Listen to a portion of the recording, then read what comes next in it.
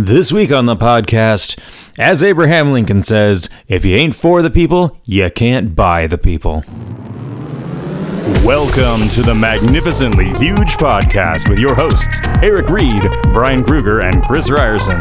Three idiots who decided to slap an adverb together with an adjective to bring you one magnificently huge discussion each week about the movies and pop culture we kinda like, maybe even secretly love, before we ultimately crab all over them. We're not here to save the world, we're just here to make it weirder, one podcast at a time. This is Magnificently Huge. Welcome everyone once again to the Magnificently Huge Podcast. My name is Brian, and this week my friends Chris and Eric are going to join me to talk about 1990's Warren Beatty directed and starring vehicle Dick Tracy. Dick Tracy was an old comic book back in the day. Was set in the 1930s. It's a gangland thing with a futuristic cop with a radio TV wristwatch and a yellow suit, and he is square jaw, and it was kind of old-fashioned and dated in the 80s, but then for whatever reason it got made into a movie, and then it got marketed as though it was the second coming of Batman. And it's a funky little movie. It really has. It's hard to compare to anything else. It was shot in a way that no other movie's been shot. It was designed in a way that no other movie's been designed, and it really is one of the last great optically composited movies. It was the very last movie to use a technique called yellow screen for making the mats and the masks. It is an anachronism of a movie, and we gave it a fresh look. So check the timestamps for when we talk about that and all the other things we talk about in our other segment, the fresh shit, where we talk about new things. And as always, we're always looking to grow the show, so please subscribe to the podcast, share it on your social media feeds with your friends, and if you want to reach out to us, go to our website, maghuge.com, maghuge.com. You'll find links to all the ways to contact us there.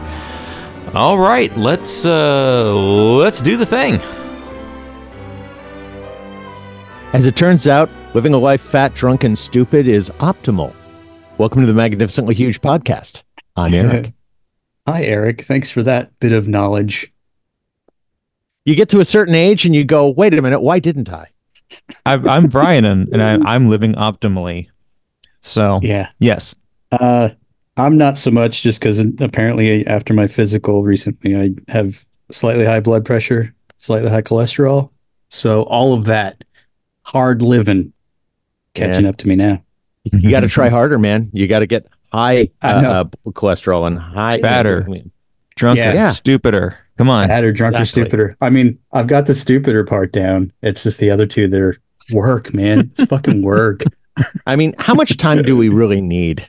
You know, we've kind of been beating this life thing to death. Yeah, really. I'd just like to refer you to the public announcement by Henry Gibson from Kentucky Fried Movie. Despite millions of dollars of research, death continues to be our nation's number one killer.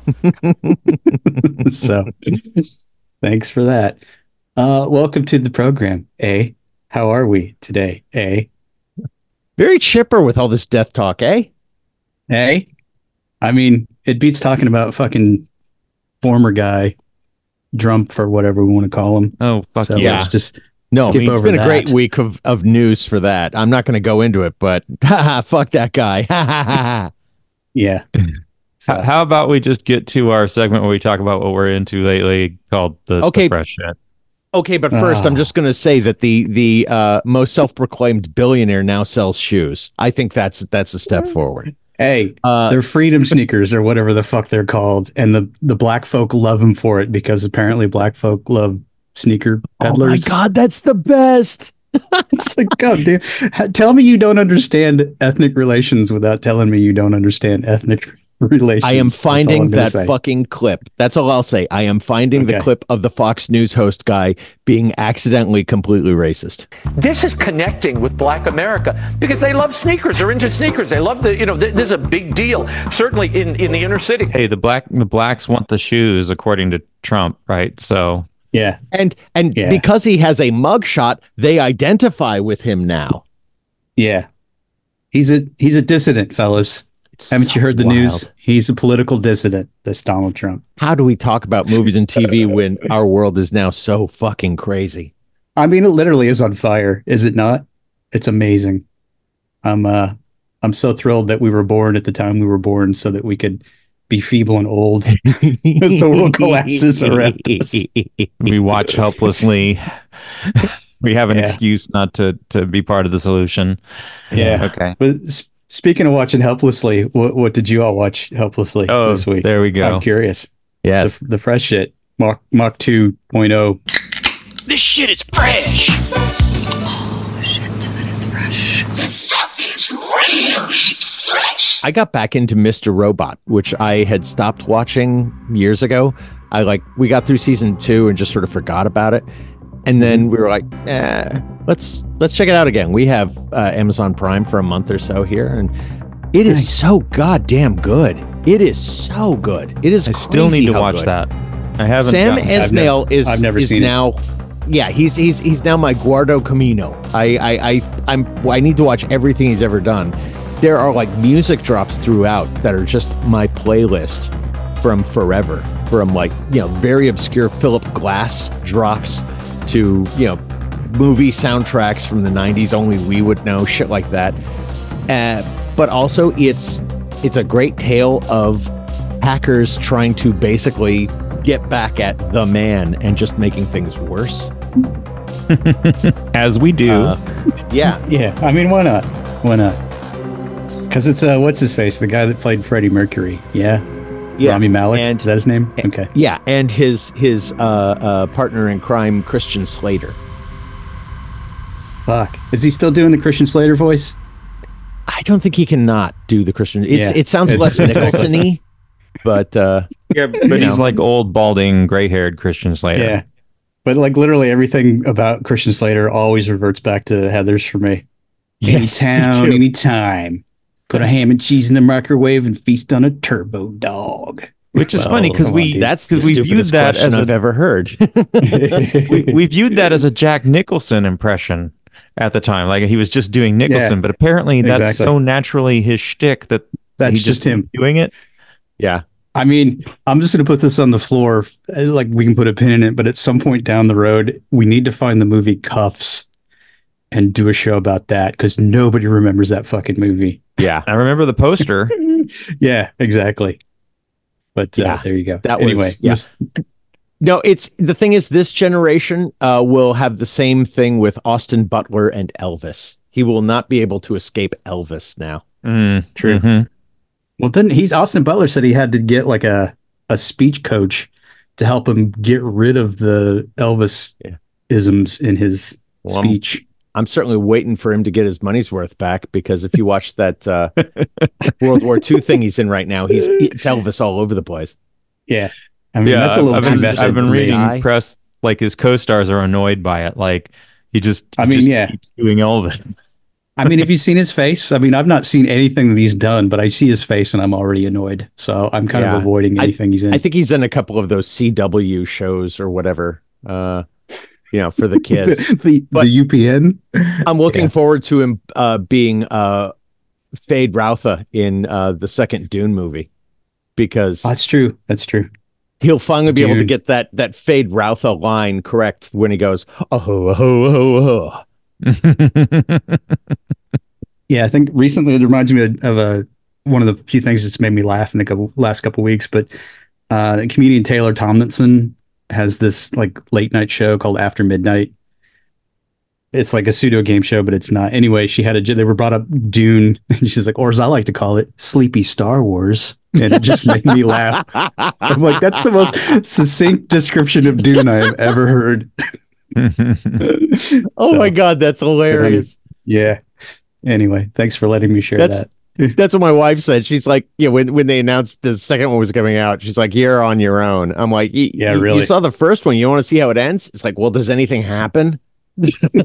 apparently a lot of things happened in the second one because they spent the first one doing all the setup. So yeah. And the reviews are saying what it's they're going kind to of say. nonstop action. That's what they're going to say about the Rebel Moon Part 2. I guarantee it. Oh, Just fuck you. like, oh, remember that shitty one you saw like 3 months ago? Forget everything you saw. This one's going to be so much better, I promise Yeah. you. I'll hold the football for you this time, Charlie Brown. Yeah. Thanks, Zack Snyder. If you know that your first one is going to be boring, maybe you need to give up linear storytelling. Correct. Sort of mix in some of the good stuff. I don't know. Yeah. It sucks when your jelly donut has all the jelly on one side of it and the other is all bun. Hey, the invasion scene in the first Dune movie is freaking epic, especially if you see it in IMAX. I love the first Dune movie. I mean, I'm just saying, for the uninitiated, they're probably like, what's going on and why is it going on? Yeah. For anyone curious, you can go back and see our Dune for Dummies by Dummies episode. I would just guarantee. Ooh, good pull. Listen to that. Yeah. Good times. Good times. So, Mr. Robot. Anything else about Mr. Robot, Eric? I don't want to give anything away because there's so much that could be given away. Does that make sense? It's like there's a lot of twistiness to it. It's not Mad Men, man. There's a lot of surprises in this show, and so I highly recommend it. That's all I can say. Right? Okay. So how many seasons are there? 4. We got through 3, and then Tanya is going on the 80s cruise this week with Brian and his wife and a lot of other people who aren't me. And then we'll watch season 4, but we're holding it while she's gone. Gotcha. Okay. Well, I hope it's enjoyable. I hope it brings you much satisfaction. Yeah, I don't know. I'm kind of happy that Rami Malek can get other work because I watch this and I go, how can he do anything but this? He's just so weird looking. Yeah, that's true. Like, I mean, got bug eyes, a Bond villain, teeth. I mean, you saw wow, that makes sense. But you saw The Pacific, right? The HBO miniseries. Yeah, because he plays like the creepiest dude in that, and it's just like, what in the fuck am I watching? It's like you're really just creeping me out, man. So anytime he was on screen in that thing, I just got the ickies. You know what I mean? It's funny. He has a twin brother. I thought that was in itself kind of funny that he has a twin brother, but his twin brother is not an actor. And I guess in college, his twin brother had some class where he had to recite something from a Greek tragedy or something like that. And so he just got Raimi to show up as him, and they fooled everybody, and he just did the thing. Nice. I'm like, that's funny. I love stories like that. That sounds like an episode of the Patty Duke Show, if I might be honest here. Oh, it does. Because they're cousins, identical cousins. Oh, okay. Yeah. Sorry. Identical cousins doesn't happen. Your dad fucked your aunt. Yeah. So there you go. That was a deep cut. I apologize for that. Yeah. Anyway, it definitely cuts. Yeah. I watched a lot of TV as a youth. I'm sorry. What else you got, Eric? For this that week? Was it. That was it. I really did. I got a grab bag of just little things this week. I want to get to. So, couple of unusual, I guess you'd call them sports, that I was seeing on YouTube. Question mark? Mark? Okay. So one of them, like pickleball, is that a sport? No. I'm waiting. Go ahead. I concede the floor to the good senator from Arizona. One of them, if you go on YouTube and you search for Japanese precision walking, I don't know how the YouTube algorithm presented me with this, but I find this very entertaining. I mean, you have these whole teams of people. It's basically like Japanese marching band, right? Like, they're on in a gymnasium, and they've got these very specific moves that they need to do, and they need to walk in exactly the same stride at the same pace. And there's some dude yelling prompts in Japanese at them. And do you think that's some sort of like weird training for like that weird intersection in Tokyo? It's like where thousands of people are crossing every minute. Do you think it's something like that? It's just baked into and they're just improving their culture. Time. Yeah. I mean, maybe, but they certainly do moves where it's like the people are at high risk of running into each other at high speeds as they're sort of, scrambling and unscrambling themselves in very geometric ways. It's so Japanese. It's so dumb, but I kind of love it. So you can't figure out what search parameters you were using that would lead to the algorithm to go, he might like this. Speed walking and synchronicity. I assume that it's either my following of battle bots or maybe some of the domino tumbling things or that marble racing thing we were watching. But somehow, or someone's stealing your Wi-Fi. Oh God damn! Or you're just watching some really weird porn that we don't know about. That all, Silence. Bots and hentai, and now you've got Japanese precision walking. Not silence. A couple of minutes ago, once weird and Japanese came up, I thought to myself, why is it the Axis powers of World War II are all into shit porn? What is that? I mean, when America kicks your ass, boy, you know it. I guess that's it. Yeah, low self-esteem. Maybe. I don't know. Yeah, I don't know. And then the other sport that I'll call out here, this is an India thing. We're in India and it's like the Cricket World Cup is going on, and so like every TV 24/7 is showing cricket, except for at one point the sports network was showing a sport I'd never seen before called Kabaddi, Kabaddi. Is that the one where they have like the miniature football field and they basically just try to run 20 feet to get into the end zone? I don't know if there's a football field or end zone. It looked like a gymnasium to me. Basically, and you'll pardon my old Gen X way of putting this because I don't know how else to describe it. It's smear the queer. Okay? It's I'm looking it up now. Yeah. I've seen this. You can see this on Hulu from time to time if you have like the sports stuff on there. Yeah, and, it's 6-on-1 tag / wrestling where there's like a team of 6 dudes and one other person on the other team, and they're just trying to get this guy out. Yeah, it is. I will grant you that. I saw it once and I was like, what in the fuck is going on? And then my wife and I ended up watching it for like 30 minutes because we were just like, what in the hell is this? Yeah. Yeah. You should look it up, Eric. It's fun. So check out Kabaddi, check out Japanese precision walking. If you're bored and you need something in front of your eyeballs and you don't really care about the outcome, you could do worse. And just for future reference, Brian, it's Mull the homosexual. That's what they call it now. Damn it. Okay. The more you know. Bum bum bum blum. Yeah. I always thought of it more as when I would play, I think the game was generally called Run Bitch, as in I was the bitch and I needed to run. I think that's a much better name. I would play that. Run Bitch. I mean, it's like when you would play Red Rover and then you would always get clotheslined. That always happened to me. Like you could never break through because you always chose the wrong link in the chain and you would just get your ass handed to you. It's like, I don't know why when we grew up, like schoolyard games were just so brutal. Dodgeball, that was one the teachers made us play when they couldn't think of anything for us to do for like a half hour. And they just sent us out in the field to play Red Rover.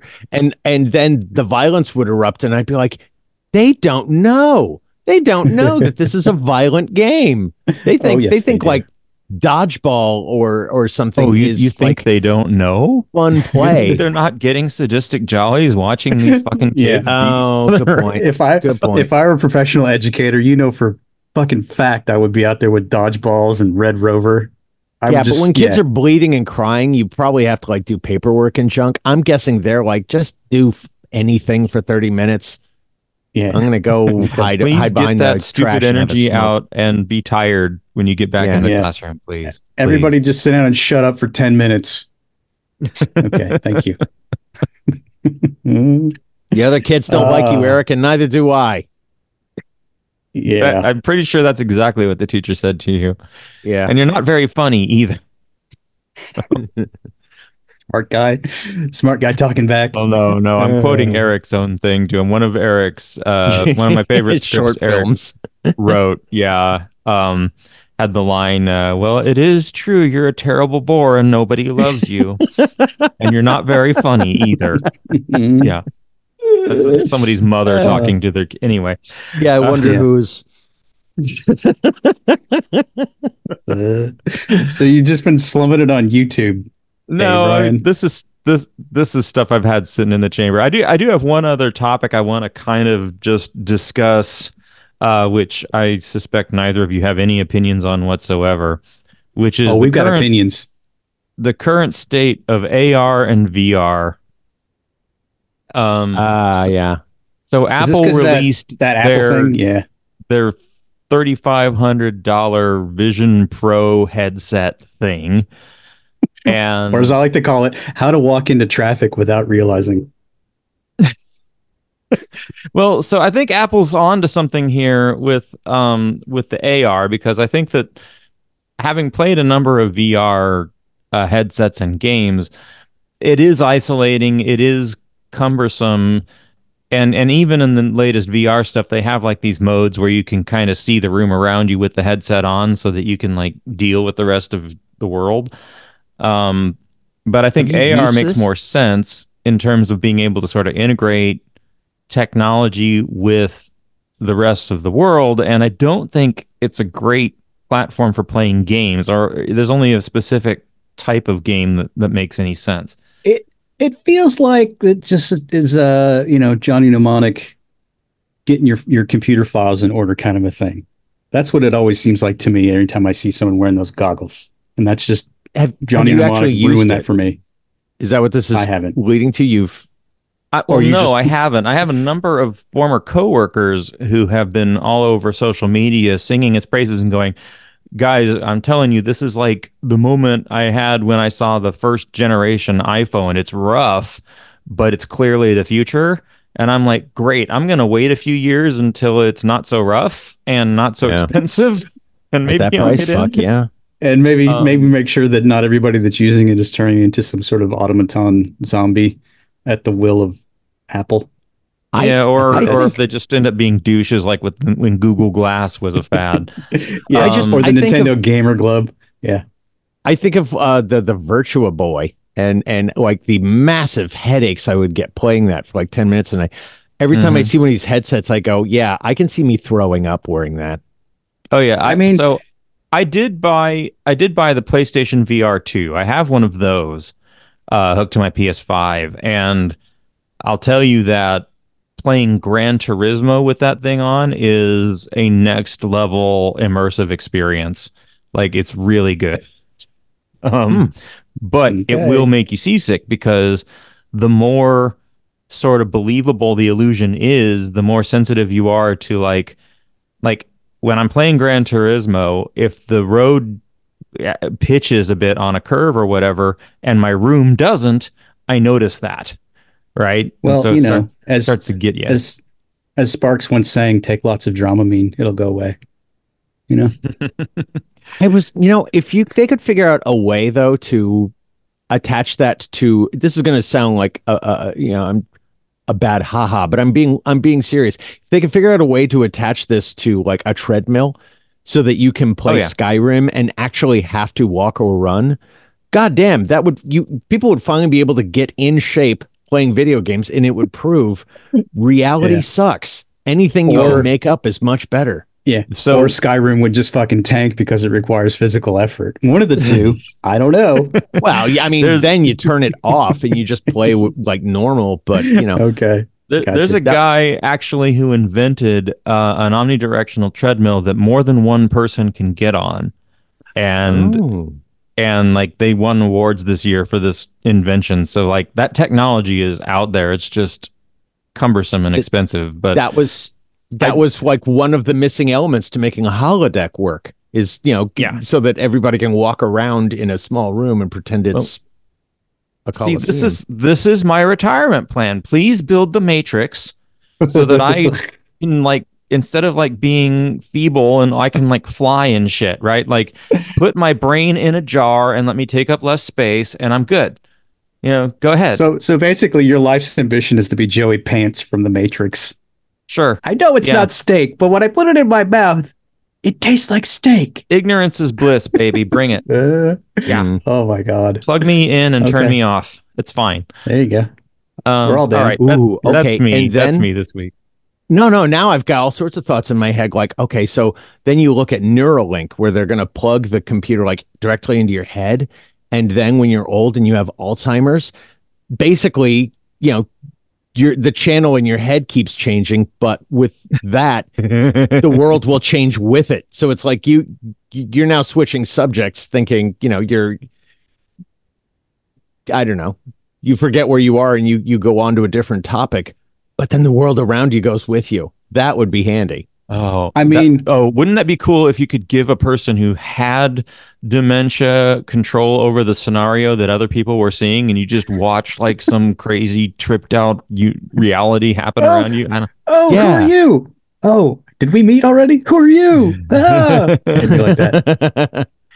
Be like All that of this old reminds me Ann like- and Andy cartoon from when from the 80s. Just be like tripping balls. And then the all stoner time. kids would all want to come over all the time because they'd get to, like trip at this really wild experience that the old guy next door goes through. I mean, all I can tell you is that I think the one bit of pop culture that nailed all of this 100% is in Rick and Morty when you have Roy, A Life Well Lived. Like the entire thing is just an immersive game about a guy living a really boring life. I mean, that to me is what it would end up being every time. You know what I mean? It's just All right, Chris, fresh shit me. What do you got?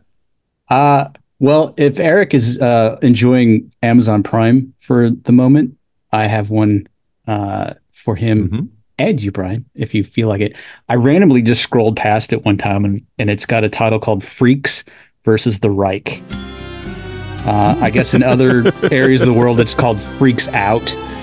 But basically, it's like a weird... it's like if Guillermo del Toro did the X-Men origin story, but it was set in World War II. It's got that kind of a vibe. But it's set in Italy, because it's an Italian film. Set in Italy in like 1943. There's a band of circus performers who are basically freaks, and they all have like mutant powers. So you've got a girl that can electrocute people. You've got a guy that controls bugs. You've got a very hairy beast man who's very strong. And then you have a little person, or a dwarf in the case of circus parlance, who's magnetic. And the kind of it's like Doom Patrol and the X-Men, but also it's very Doom Patrol, because it's got this weird tragic underpinning to all of the stuff going on. And then basically there's on the flip side, on the Nazi side, there's a powerful mutant who's got 12 fingers. So basically he's got an extra digit on each hand, and he's a very accomplished pianist, and people line up to come see him. But he also gets visions if he takes a bunch of ether, and he sees the future. And so he knows that these mutants are out there, and he's trying to collect them to give to Hitler so that they can win the war and avert the vision of seeing Hitler killing himself. And so he's got this like very German powerhouse circus called the Circus Berlin. And he's basically just gathering up all of the freaks he can find along the way, and he's experimenting on them and torturing them to find out if they're the ones. And so it's like this parallel stories. And then eventually the mutant family squares off and wins, not giving anything away. Not like you can't tell where this is going, but it's also very... God damn it with the spoilers. Yeah, wait a minute. So what you're saying is, in this version, Hitler kills himself in a bunker? In this version of history? Yeah, apparently. So it's got like elements that you've seen, as opposed to like trying to get elected president by selling gold sneakers. Or getting shot to death in a balcony by the Inglorious Bastards. Yes. Right. But the villain of the piece, the 12-fingered man, everybody thinks he's nuts, but he keeps going because his brother's like high up in the Reich or whatever. So it's like these parallel stories. And then the guy that runs the circus, the patriarch, is a Jew, and his name is Israel, which is a little too on the nose. But he gets separated from him, and he ends up on the train to go to the camps, and then they got to go find him, and then there's like a big thing at the end. So I was very pleasantly surprised by this. I just clicked on it because it's called Freaks versus the Reich, and if there's nothing I like better, it's movies where Nazis get killed real good. So that's always a bonus. I feel like we can all agree that Nazis are disposable and should be killed, right? Like, can we all agree on that? Nazis are bad. I think right. Kurt Vonnegut said that Nazis will live forever in movies because of the great uniforms. I think it's similar to that.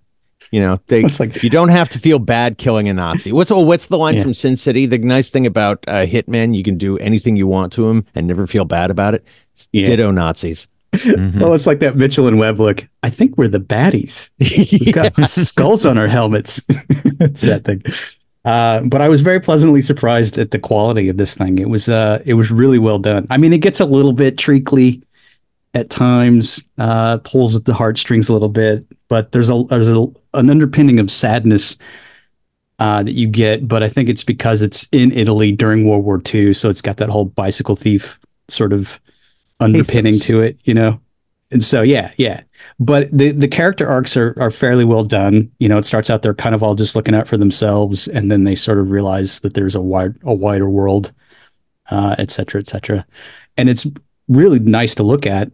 It doesn't have the vibe of like the recent Marvel stuff or any of that shit where you can tell that it's like green screen and whatnot. So a lot of care went into this thing. So it's just a well done piece for something called Freaks versus the Reich. I was going to say that gets better budgets than Marvel is what I'm hearing.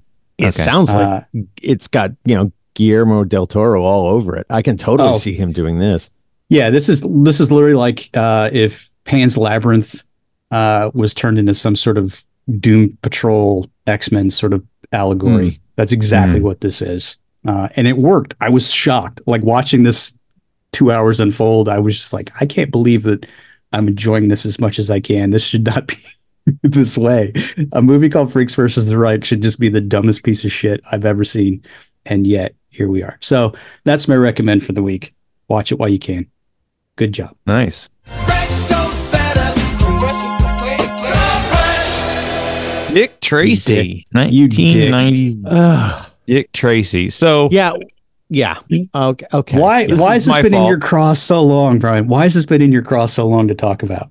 Okay, so there's so many reasons to get into this, and I don't know where you guys land. So for me, understand that my introduction to Dick Tracy was I was working in the movie theater when this movie came out, right? So like the trailer was. Were you familiar with it? Huh? Were you familiar with Dick Tracy at all?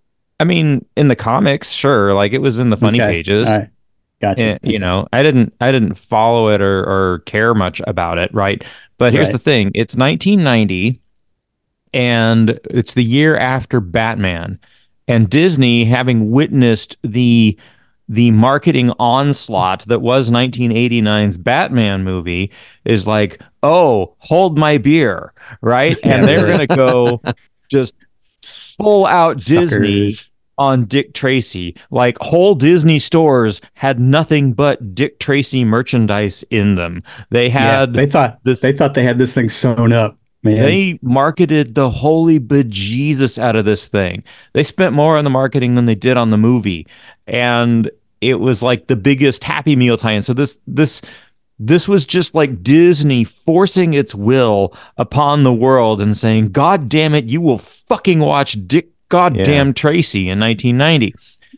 And well, I think that's telling too, because they saw the Batman and they just decided, hey, that marketing worked really well for them. We should do that without any consideration for the fact that unless you're a fucking Depression era person of that generation, you're not really going to know a whole lot about Dick Tracy. It just doesn't work. So this is Warren Beatty at age 52 in 1990, having secured the rights to Dick Tracy, producing and directing this lavish thing that basically Disney was like, hey, this is this year's Batman. And no, it was not. Okay. But here's the thing. I never really watched it again after it was in the theaters in the 1990s, but there is this mystique around it. I love looking at pictures of the way it's designed. I love the stories around how it was made. We're going to get into all of this stuff, but I wanted to revisit it on its own terms, absent the giant, zeitgeist fuckery that was going on in 1990 and evaluate it on its own terms. So that's why it's a topic this week. I'm just going to go on record and say that I still do not like it. I love the way it looks, but that's not enough. I think the main problem is you have the albatross of 1989's Batman, and it literally story beat for story beat feels like it just lifted everything from that movie, but it just did it wrong.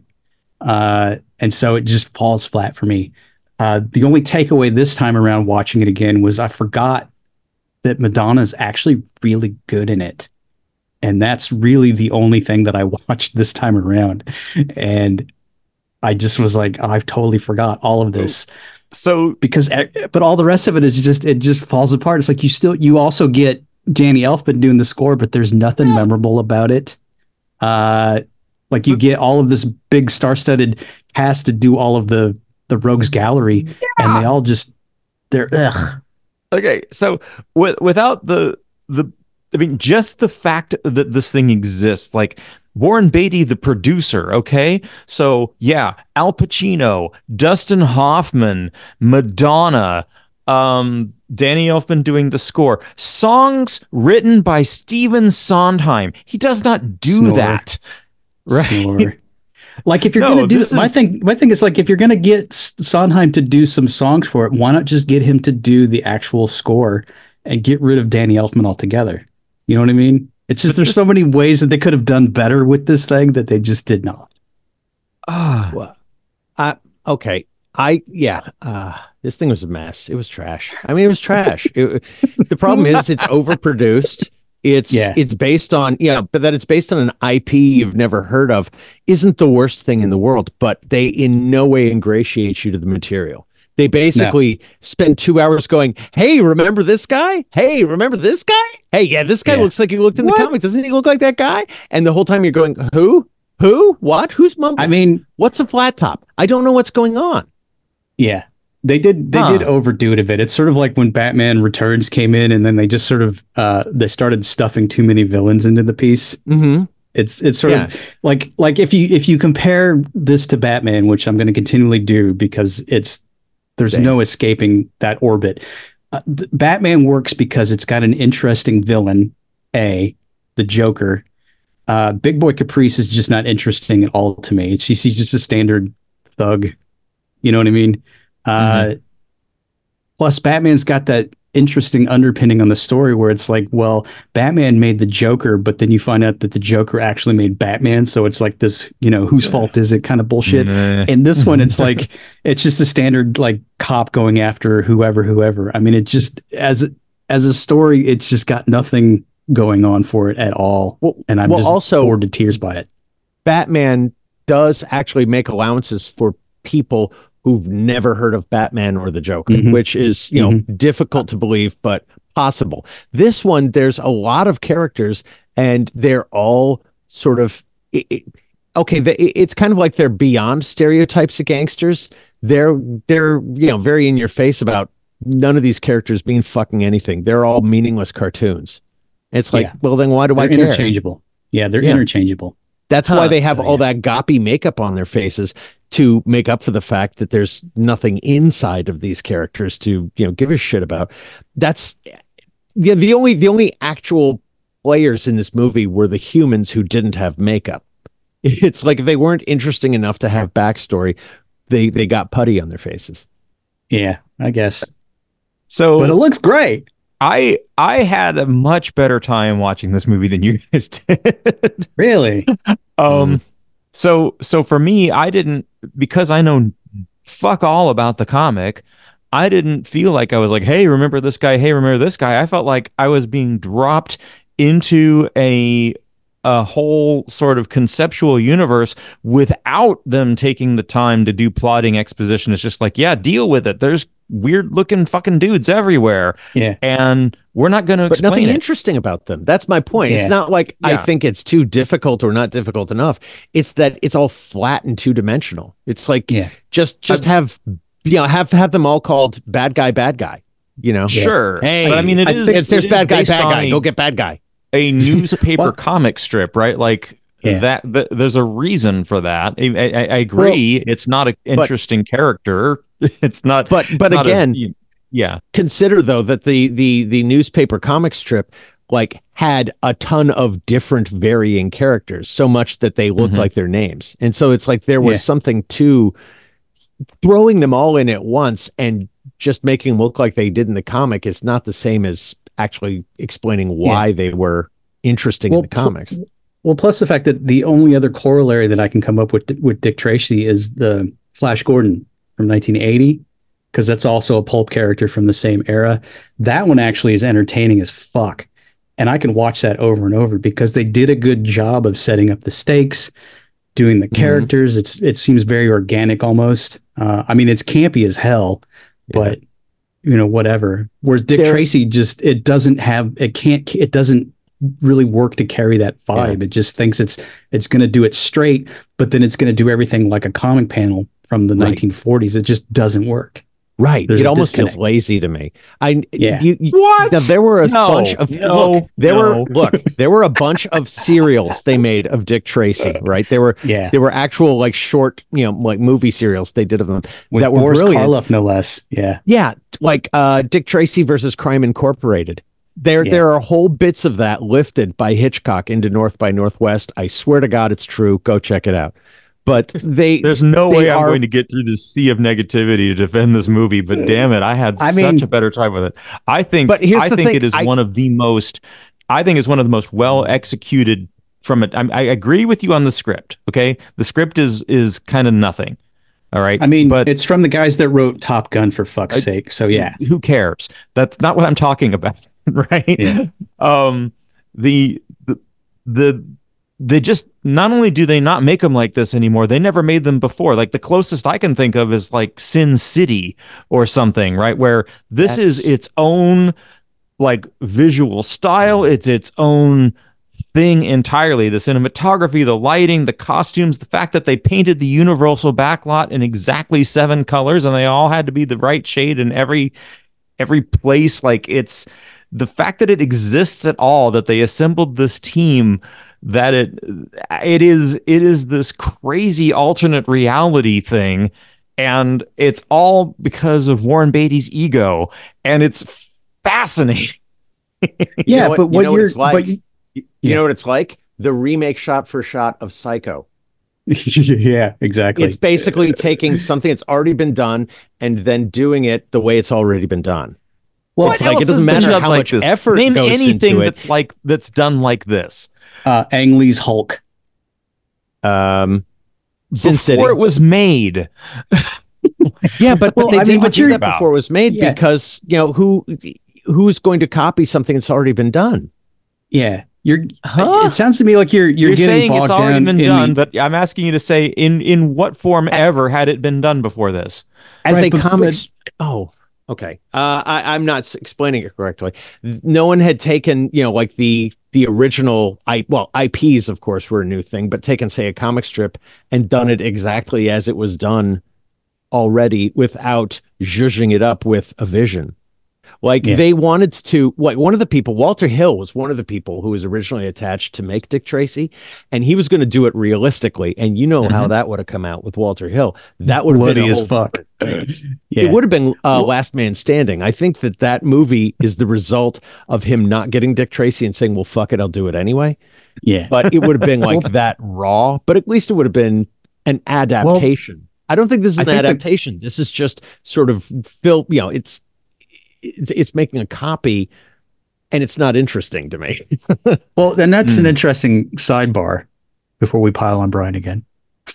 But it had been in production, like pre-production, since like 1975. It like went through a whole iteration of directors and writers and actors and la la la until it finally landed on Warren Beatty again because he owned the rights, etc. But like at one point, the closest it came was like John Landis was going to do it, and he was involved for a long time. And then they had looked at like Harrison Ford for the role, Richard Gere, Tom Selleck, Mel Gibson. Clint it's just Eastwood like reading the time. Yeah, Clint Eastwood. And then it went to like Richard Benjamin, who's just, he's a very workmanlike director, nothing special. So I couldn't imagine how that would come out. And even the Walter Hill one, that was Joel Silver. So that would, there would have been like helicopters and explosions and death and violence, I etc. think it would have been Last Man Standing because that is his approach to noir, which is still wicked violent. And he's wearing the same hat. Yeah. But then we get the thing with Beatty, who ultimately just says, well, if it needs to get done, I might as well be the one to do it myself. And that's essentially he basically says, I know that I'm too hard to work with, so I'm just going to have to direct myself because no one wants to direct me. Yeah. But I think from what I'm hearing, Brian, I mean, you enjoy it, but I think you're getting too lost in the sizzle. And we're Eric and I are talking about the steak. And so that seems to be the disconnect. It's like, yes, it looks great. Filmmaking. This is the last great pre-CGI movie, right? Like there is no CGI whatsoever, and yet it's a completely artificial world. I will give you that. I will give you that. There is some neat stuff going on that's non-digital, but And technically, technically it's a great movie. It's very well done. It looks amazing. Like I remember my first trip to Universal Studios was before this came out, but it was after they had wrapped. And so, the backlots were all still painted in those bright colors. Yeah, I remember. I think I was with you. And it was like, what in the fuck is this? It was like, and so I was kind of jazzed to see the Dick Tracy movie when it came out. But it's just that it's an empty bonbon. I mean, it looks great, but that doesn't get me through it because halfway through the movie, I'm bored out of my fucking skull. And I think I fell asleep for about a minute or two this week while I was watching it again. So here's something to think about. I mean, now this is a clue, I think. I didn't know this until we were doing this show and I did some research. But, there was a novelization done. They do that for movies, right? They come out with a novel version. Right. So somebody can do some light summer reading because they liked that movie so goddamn much. They have to read it now. And the guy who did the novelization basically departed from the movie and they got pissed. And so he went back and, fixed it, but left in what he called all of his fixes of plot holes. And Warren Beatty read it and then said, okay, let's incorporate that stuff into the movie because they didn't think through the film. They were only thinking visual. They weren't thinking of things like, the story or, they took dialogue from the book because they didn't fucking write a movie. Yeah. It looks great. Yeah. But so do demo reels. This is tough to watch because it's just look. It's just show. I don't know if I think, Eric, you've seen it, but I don't know if you've seen this, Brian. A Jack Lemmon movie from the early 60s called How to Murder Your Wife. And he plays like a Chester Gould type cartoonist who does a character called Zap Brannigan. Who's like a spy international. It's very Dick Tracy. But his whole deal is he'll go out with his butler and he'll stage the scenes and have the butler take pictures so that he can draw that.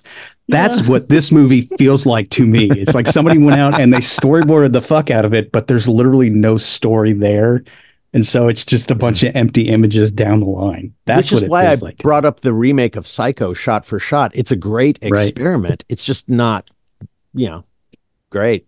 I don't know. The way I experienced it, like the first time I experienced it, I hated it in 1990.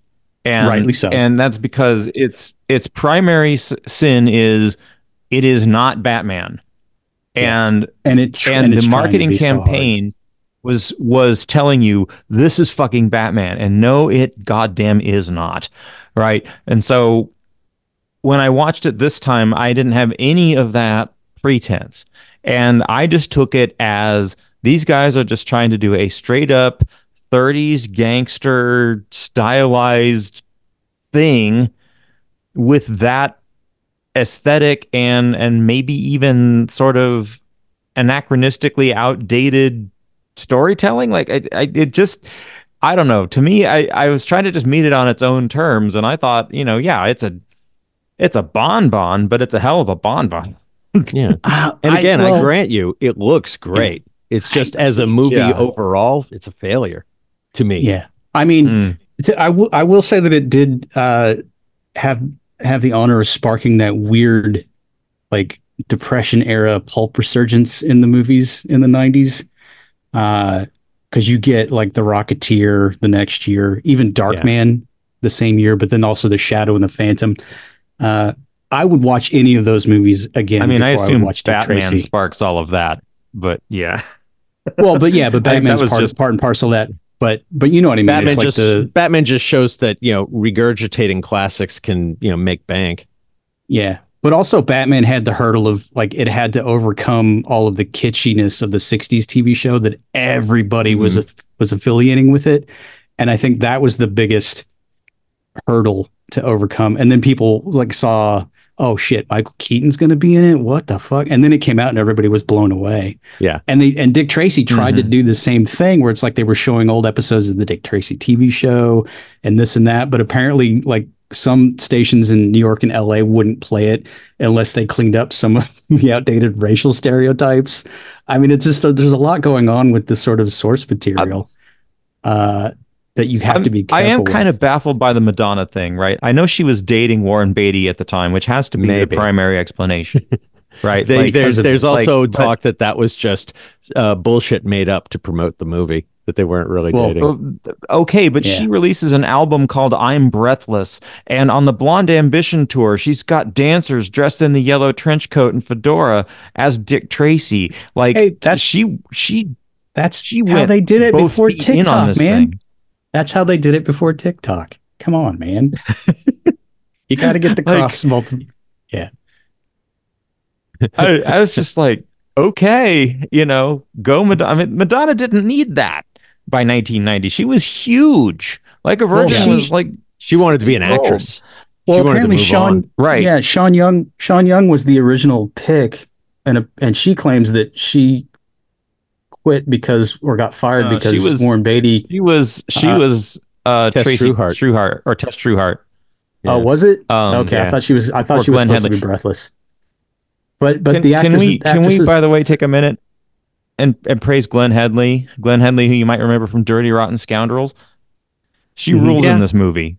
Yeah, always always works. Glenn Headley, making Mr. Right. Yeah. But the problem is that Tess Trueheart almost elevates to the level of an interesting character, but then she's just sort of becomes like every other damsel in distress by the end. Well, yeah, I mean, so I don't think they do a totally misogynistic world. Yeah. So it's just sort of and the same with Breathless Mahoney. She almost becomes interesting and breaks out of that sort of mold, but then they just really keep her firmly within the femme fatale sex pot mold. And you can see Madonna kind of trying to break that, but probably not successfully because she's not controlling the shots. And so it's kind of uncomfortable to watch some of that. Especially when she comes out in that one scene where she's trying to seduce Dick Tracy and she's wearing that sheer top and you can see her boobs. It's like, this is not a Disney movie, which is why it's a Touchstone film instead. So it's PG. Mm-hmm. So it's just everything about it is sort of jarring. It's like it wants to be a comic strip movie, but it also wants to be very serious as a gangster thing. It's like none of it gels for me at all. It's just all half baked. And I think that's both my Michelle biggest problem. Pfeiffer and Kim Basinger were considered for that role, by the way. Both of whom ended up being Batman women. They were too expensive. I think Madonna did it for scale. On this. Yeah, she did. Yeah. Made like $35,000 or something, which is just weird. But given all her other previous film work up to that point, I guess it makes sense that her film career just fizzled because she didn't do anything good or interesting, really. So, yeah. Maybe she just needs to be well directed. I mean, maybe it's possible. Maybe. I guess. Then our rogues gallery of way overqualified actors, right? You got Dick Van Dyke is in this movie. Charles Durning is in this movie. Kathy Bates is here. James Caan shows up for a hot second.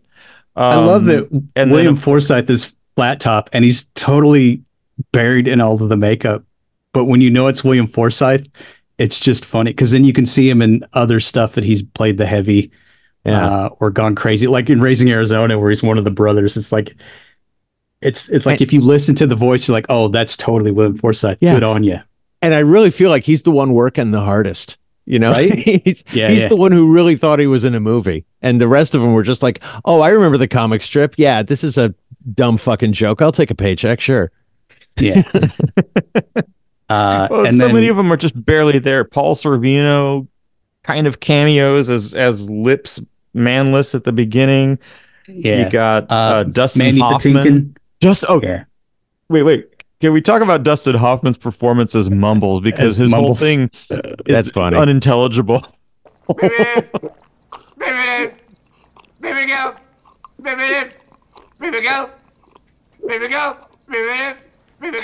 Okay, you heard him, Mrs. Green. That's his testimony. Okay, boys, get him out of here. His what? Hey,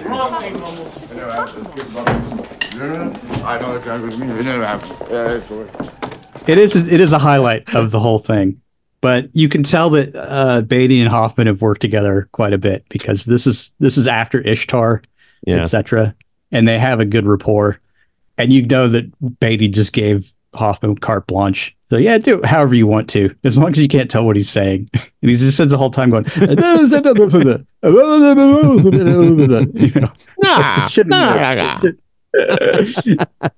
So that was fun. I will give you that. And then, of course, they give Al Pacino just all the scenery to chew as Big Boy Caprice, right? And he's doing full on Al Pacino 1990 style. Can I say that is the one part I laughed out loud watching, because when he's like tying up Tess Trueheart to the thing and he just keeps talking and he just keeps babbling and finally he just says, "Can't you see I love you?" And I just thought that was so fucking funny. Or when they find the microphone bug in his office, and before that he's like just screaming about how Tracy's killing all of the business and this and that. I want them dead, both of them. I want this no-face dead, and I want Tracy dead. What's the matter? You bums forgot how to kill people? Doesn't your work mean anything to you anymore? Have you no sense of pride in what you do? No sense of duty? No sense of destiny? I'm looking for generals! What do I got? Foot soldiers! I want Dick Tracy dead! And spit is just like flying through the prosthetics. It's like a very committed performance. But it just, again, you compare it to Nicholson and Batman, it falls flat somehow to me. It just, I was like, I've seen it because it's too much all at once. There's no Pacino in this movie. The absolute best is the Madonna's character is rehearsing a Sondheim song called More. And with the dancers, and the whole scene is Pacino like just shitting on it. He's like yelling at the dancers and trying to get them to do the show, and he's smacking their butts, and he's just being a complete jackass through the whole song and ruining it. It's amazing. So it just to me it just doesn't quite meet the sum of its parts. It wants to be there. It tries to be there. But it doesn't stick the landing one iota.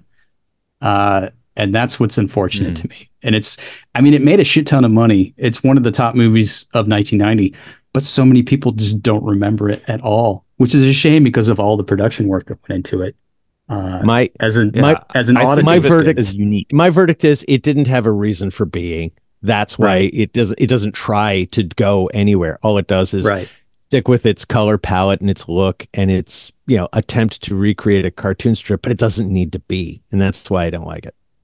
Yeah, well, we have to assume that Warren Beatty was a fan because he really put himself out there to do it. And in fact, the other thing that makes this so damn interesting, other than just the singular uniqueness of the film itself, is what's happened since, right? So Warren Beatty gets into a lawsuit with, like, I think it's United Features or whomever, thinks that they have the rights, and he's like, no, I have a contract from 1985. I have the rights, and you haven't executed any of the things you have to do to get it back.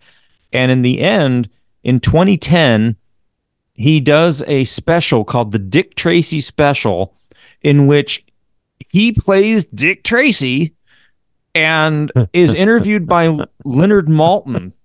And this, according to a judge in 2011, is enough to execute on Beatty's part of the contract that says he still gets to retain the rights if he keeps making Dick Tracy content. Yeah. That's like the Fantastic Four movie that Corman did, man. That's just sneaky. So great. So Maltin is interviewing Dick Tracy and is like, hey, is there going to be a sequel? And he's like, you'll have to ask Warren Beatty about that.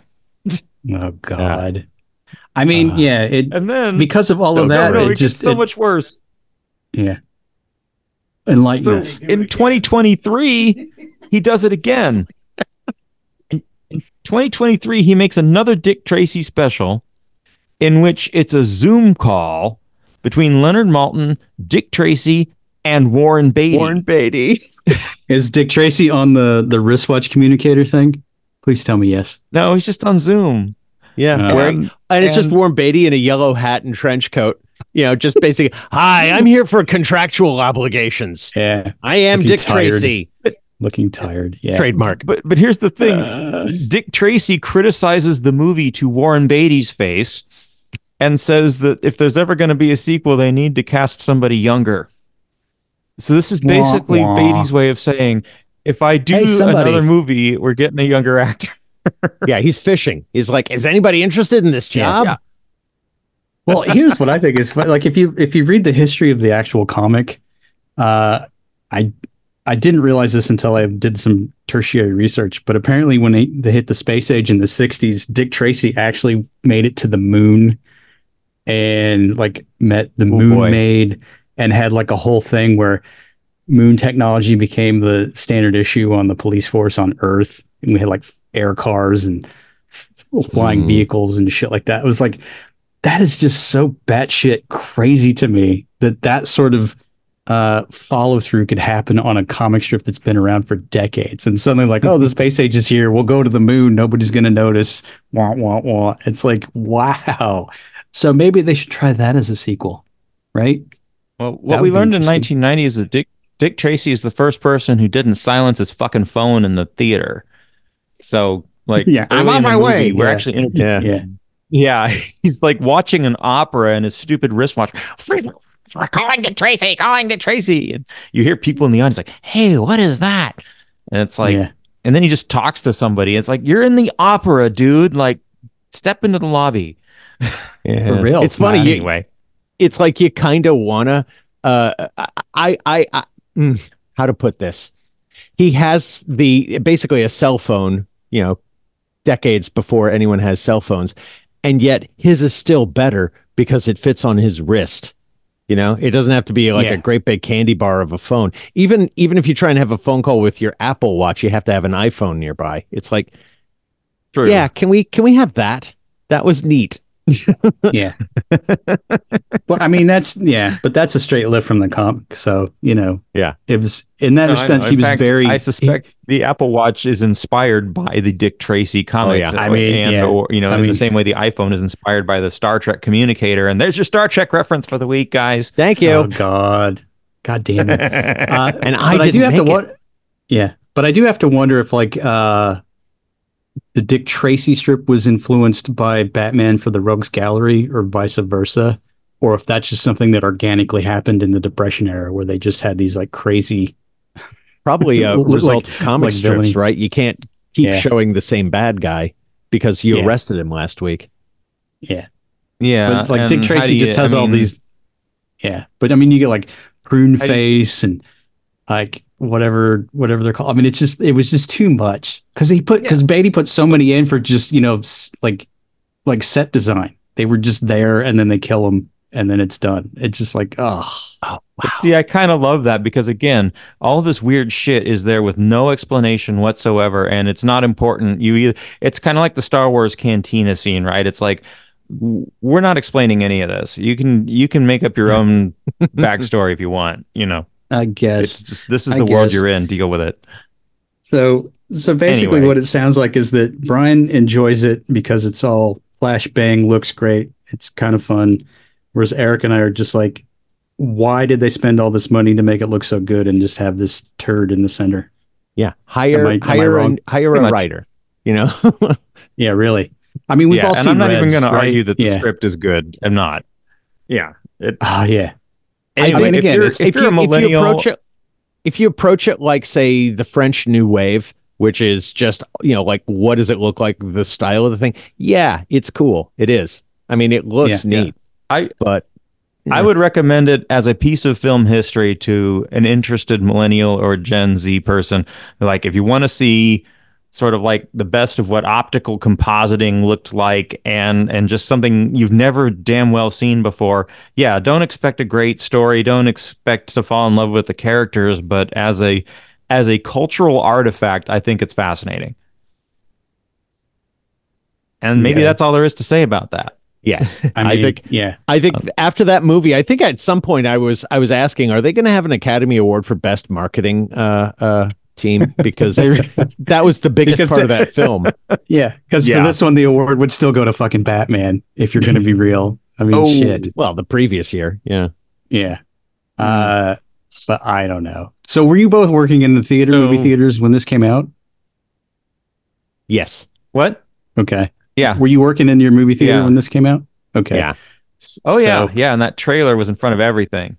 Tracy. A criticism. Wait, a criticism I forgot to make is that we have like 12 or 14 different, unique villains who are all exactly the same, really. But they're all given these unique names and these unique faces and voices and whatever. And then we kill them all inside of 60 seconds in one, like very dumb shootout where they try and drive away and Dick Tracy just shoots them all. Like there's nothing interesting that happens. No thought, nothing. Just he shoots maybe that's them. the holdover from the Walter Hill. Maybe that's the Walter Hill influence. Walter Hill would have made it interesting. Walter Hill would have had like 4 different kinds of death for each individual one. This was just bang, bang, dead. Bang, bang, dead. Yeah. If Walter Hill did it, you'd have had like the Miller's Crossing moment with the Tommy gun. Yeah. You would have something like that. Almost poetry. Yeah. Again, but watch Last Man Standing for like one of his best sort of gun operas. I can't watch that movie all the way through. I love that movie. We'll have to do that soon.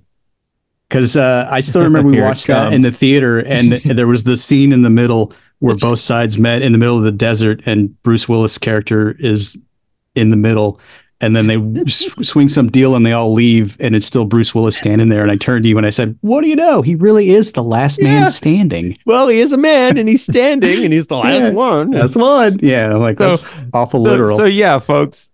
This is the Magnificently Huge podcast where one of us makes the other two watch movies they don't want to watch. And apparently someday that's going to be Last Man Standing. If you subscribe to the podcast, you'll catch that episode.